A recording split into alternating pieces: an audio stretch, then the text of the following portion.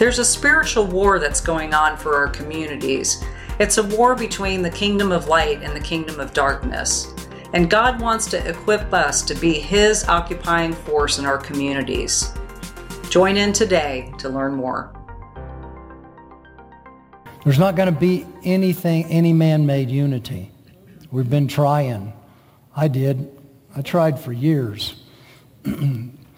Had some as a youth pastor in terms of regional unity in Georgia. We pulled together and did some things. Part of what made that unity was that the three of us as youth pastors got together every week and prayed together. And we were willing to kind of lay down our own agendas and see whatever it was that God wanted to do. And so there was some effects from that for sure. Within 4 years, we would do a thing during the summer. It was back in the day where they were kind of still doing youth musicals. Do you remember those days? How many of you remember any of those? We used to do a lot of those things. In California, back in the late 70s, we'd go all up and down California and do these things, see all kinds of people come to Christ. But what I was talking about in terms of unity, and then, of course, again, we were, Georgia, we were outside of Macon, is where I was a youth pastor. And it was small. It was Fort Valley. Some of you may have heard of Bluebird buses, maybe some of you school buses. That's kind of what made Fort Valley. If it wasn't for that, wasn't a whole lot there. We did have a Dairy Queen. Now some of you are looking at me like, are you talking like Moravian Falls? We don't have a Dairy Queen. We don't have a Dairy Queen. We got a Qdoba's. We do. That's in Wilkesboro. But what happened is at the end of 4 years, by us joining together every summer for 4 years, which was 3 churches, then by the time after 4 years, we had kids from 12 different churches in that small town and ended up doing something together in a community center, a kind of a theater thing. I think God had His hand on that. I don't think we could have pulled it off without Him. Then I pastored for 23 years in Florida and didn't wait long until I immediately started gathering with pastors and other regional leaders. And it was in Tampa. And again, we were praying together. We were hanging out together and we were praying together. I'm not trying to say that's a formula at all. I'm just saying what it did, it opened up doors that build bridges to relationships that were beyond our own boxes. And I don't mean that in a bad way. I had my box, a Revival Outreach Center, like I said, pastor for 23 years. And then started gathering pastors in that particular region. And we developed relationships, but there never was this supernatural glory, unity that came down upon us. But we're still all friends. Why am I saying this? We're in a new time. We're in a new season. We're going to talk about that tonight. And the unity that is going to be released is going to be a supernatural unity, and it's going to go beyond the opinions and the agendas of men. And listen, I'm not just talking I'm not just talking about in terms of senior leaders or that kind of thing. I'm going to talk about all of us. There's going to be an answer, and he brought this up last week about Jesus' prayer. Do you believe if Jesus prayed anything, it's a done deal? The Son of God has a conversation with Abba Father and says, this is what I'm looking for. I'm not getting a whole lot of witness, so I'll just go ahead and tell you. Whatever Jesus wants, Jesus is going to get. So there's going to be a sweep of unity that goes across, and it's not going to be just this nation, it's going to be the nations. And that's one of the things we were kind of working with you tonight, to go to that place to see beyond where you are. I can promise you, according to the covenant of God, the covenant God made with Abraham, the covenant God had from the very beginning, and that which He says in terms of moving towards whatever your opinion of is the last days. Look, God's not sending His Son back for a rescue. If your eschatology carries defeat instead of victory, You got the wrong eschatology. Now, however that plays out, I'm fine. But he's not coming back for a bunch of wimps hiding under rocks and send his son back for that. The first time his son came, he accomplished everything that he was sent to do. So we're living in the greatest hour of the history of the planet. Some of you still aren't quite sure you believe me. Now, you got to understand, right behind the set of drums, I have, what do you call this, defibrillator thing? It's like if you don't trek with us, and I'm not seeing faith, then I'm going to help you in the natural. Do you believe? No. Yes, I believe. So you got to be able to open up your spirit man to see that God's up to something really big. And how all that plays out, we don't know, but God put on our hearts because of things the season we're in, and because of things he's even doing with us, we're in a reset. And you've heard all kinds of things about Great Reset. You've heard all kinds of, well, this is a good reset, this is a bad reset. All I care about is what God's saying. Now, I can promise you, it kind of works like this. It's kind of like, people always say, well, are you pre-trib, mid-trib, or post-trib? I said, I have no idea, but if I'm going to pick my spot, I'll go with pre. Sounds kind of like best case scenario. Let's go ahead and get out of Dodge before, you know what I'm saying? So it's kind of like where we are now. Everybody's kind of got an opinion of where we are. And our opinions, it's all right for us to talk about them as long as we don't make them God. Because as soon as you make your opinion God's, then you've already, you've moved out of the lane. We kind of like say it this way. If God's got an opinion, then why do you need one? Does God have one? He's got one. Therefore, we just want to find out what his is and flow with him in it. So we want to share a little bit with you in terms of Kimberly and I. We've been married just over 4 years. And you talk about a reset. That was a phenomenal reset. It was indeed. It was a glorious reset. And so she'd been training intercessors, and she can tell you a little bit about that. So what our ministry is called Watchmen Arise International. And so what God has us up to is we're training intercessors and warriors really pretty much right now in North America, United States and Canada. We have some in other nations. And because of what COVID, we'd already trained our team in Florida. If you want to hang out with us, you got to learn how to do Zoom. Why? Because we were going back and forth. We were going back and forth from here and going to Florida. And you know, they're like, you're not here all the time. We miss you. So she said, I'm going to teach you how to use Zoom. So we were ahead of the curve. When it all began to shut down, then we were used to that platform. And so now what's opened up for us is then our influence in terms of, say, one particular area expanded. I mean, some of you in here were even a part of it. We did a thing called a Land Redemption Intensive, and we just put it out there, and all of a sudden we had over 50 people doing a Zoom call.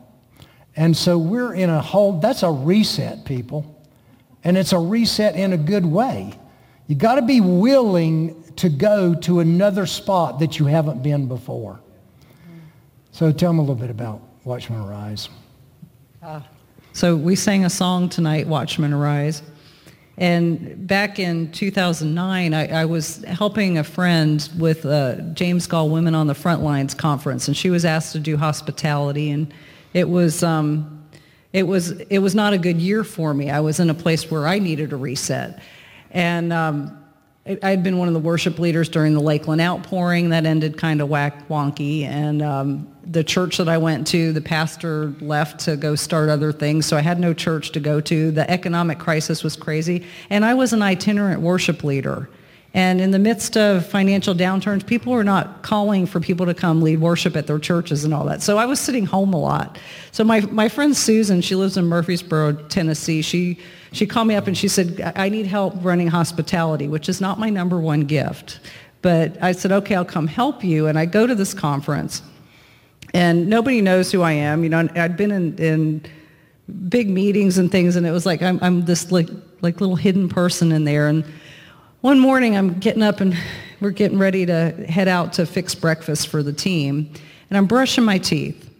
And the Lord interrupts me while brushing my teeth. Anybody have the Lord interrupt you while you're just doing mundane things? Yes. And he said, a new breed of intercessors is coming. Will you lead them? And I pulled the toothbrush out of my mouth and I went, yes. And I knew he wanted to say more. So I went into my room and I had my journal and I pulled it out and he started speaking to me about the status of the intercessory movement in the Army at that time. And what he said many of the intercessors had been using old weapons of warfare, that they had old practices that they had learned that were superstitious. There was witchcraft, and it was time for a dismantling of the intercessory movement and a remantling. And then he said to me, he said, will you lead this movement? Will you answer this call? And I went, yes, not knowing what I was getting into, because up to that point, all I was doing was really training worship leaders. I did that. I worked in various nonprofits and offices and things like that. But my primary thing was I was training up house of prayer leaders to lead worship and also to pray. And I was doing that all over Florida at that point. So he says that to me in the morning, and by the afternoon, he starts giving me this plan of what he wants me to do to start having days of training for intercessors once a month. And I argued with him about having meetings once a month, and he wanted me to do it in my hometown of Lakeland in Florida. And I said, really, Lord, do I have to do it in Lakeland? He's like, yes, Lakeland, once a month. So I agreed, and he said, hey, you know that song you wrote, Watchmen Arise? And I said, yes, Lord. He said, it's not just a song, it's the name of your ministry. And he named it Watchmen Arise. When I went to go register it with the state, he said, throw international on the end of it. So that was August of 2009. And ever since then, the Lord has opened up doors to work with prayer networks, with leaders. I've had various posts for names that you would know if I mentioned them, and I'm not going to, but I've been Southeast Regional Leader for covering North Carolina, South Carolina, Georgia, and Florida. I've been U.S. coordinator for things. I've had these posts, and it all happened like after that 2009, just saying yes. And can you say I went through a reset at that point? Well, 2017 comes along, and Richard and I end up getting married, and all of a sudden we decide out of the two of us, we have 3 different ministries that we're running. And it's like, Lord, what do you want us to focus on? And he spoke to us and he said, I want you to raise up this new breed of intercessors that's coming, and I want you to lead them. So we're concentrating on that. That's what we're called to do in this hour. Yeah, so we're only one of a multitude that are out there. Yeah. But we have phone calls and Zoom classes. You can go to our website, watchmenarise.com, and you'll see there what's going on. And if you're interested in partnering with us or jumping in any of those classes, then you're willing to do it. Like we were getting ready to start one, and some of you know this, not all of you, but one of the things that we just started a class, and we realized, God, we can't do this right now. It's called City Transformation Through Prayer. Well, we weren't even thinking about this 4 weeks ago. It wasn't even on our radar. We felt like all along God was going to have us have a place here in Moravian Falls and have a place where we are just outside of Tampa. And long story short, God began doing some things, and he said, I want you to get the house appraised in Florida. So we got the house appraised in Florida, and the market right now in Florida, like everywhere else, is crazy. Anyway, long story short, another reset is our house in Florida is selling. We're leaving Sunday morning to go back, pack everything up, and come here and be here permanently. So you pray for us, because this is going to be our first winter. Winter on the mountain. Yeah. No, I've lived in cold places. But anyway, so again, in that, we weren't even thinking about it. It was a major reset of something going on in our lives. But God has a sense of humor. You know, He always likes to get messages across to us. So when we left here last time, we led worship and we left and went back to Florida, and we had some things that were going on down there.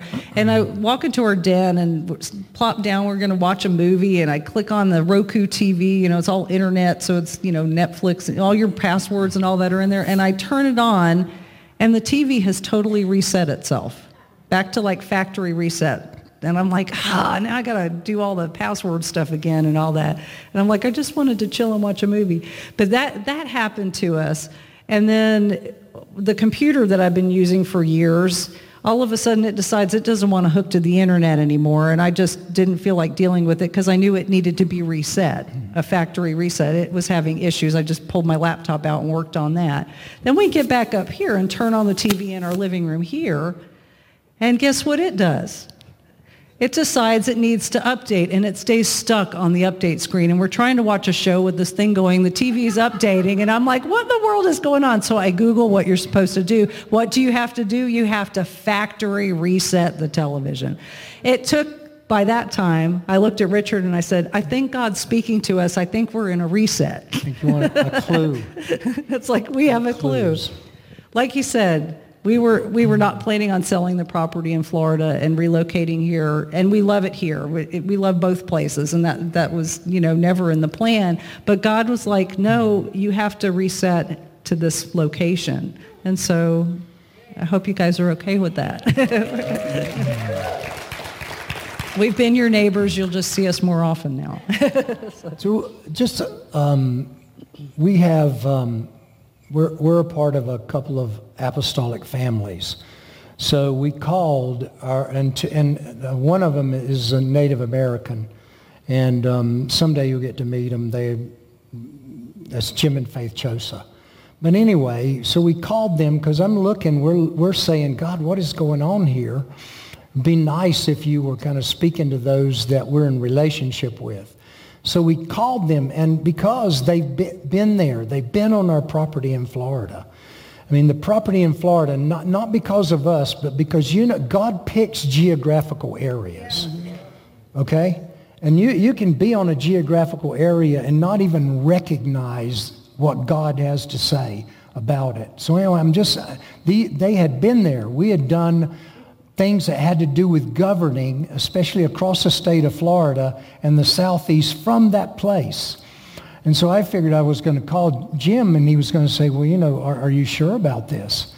Because we did a prayer strike February of 2019, right? 2019. Anyway, we were doing a prayer strike that had to do with human trafficking. And we were looking at 2020, right before COVID happened. And we were looking for places to do it.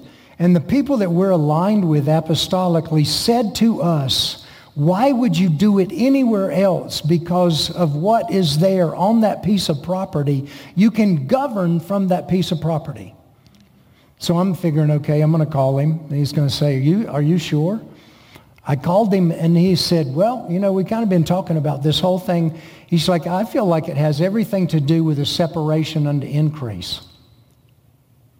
Now listen to me, a seed has to fall into the ground and die before life comes. A baby has to be birthed and separated from its mom to come to the place of increase.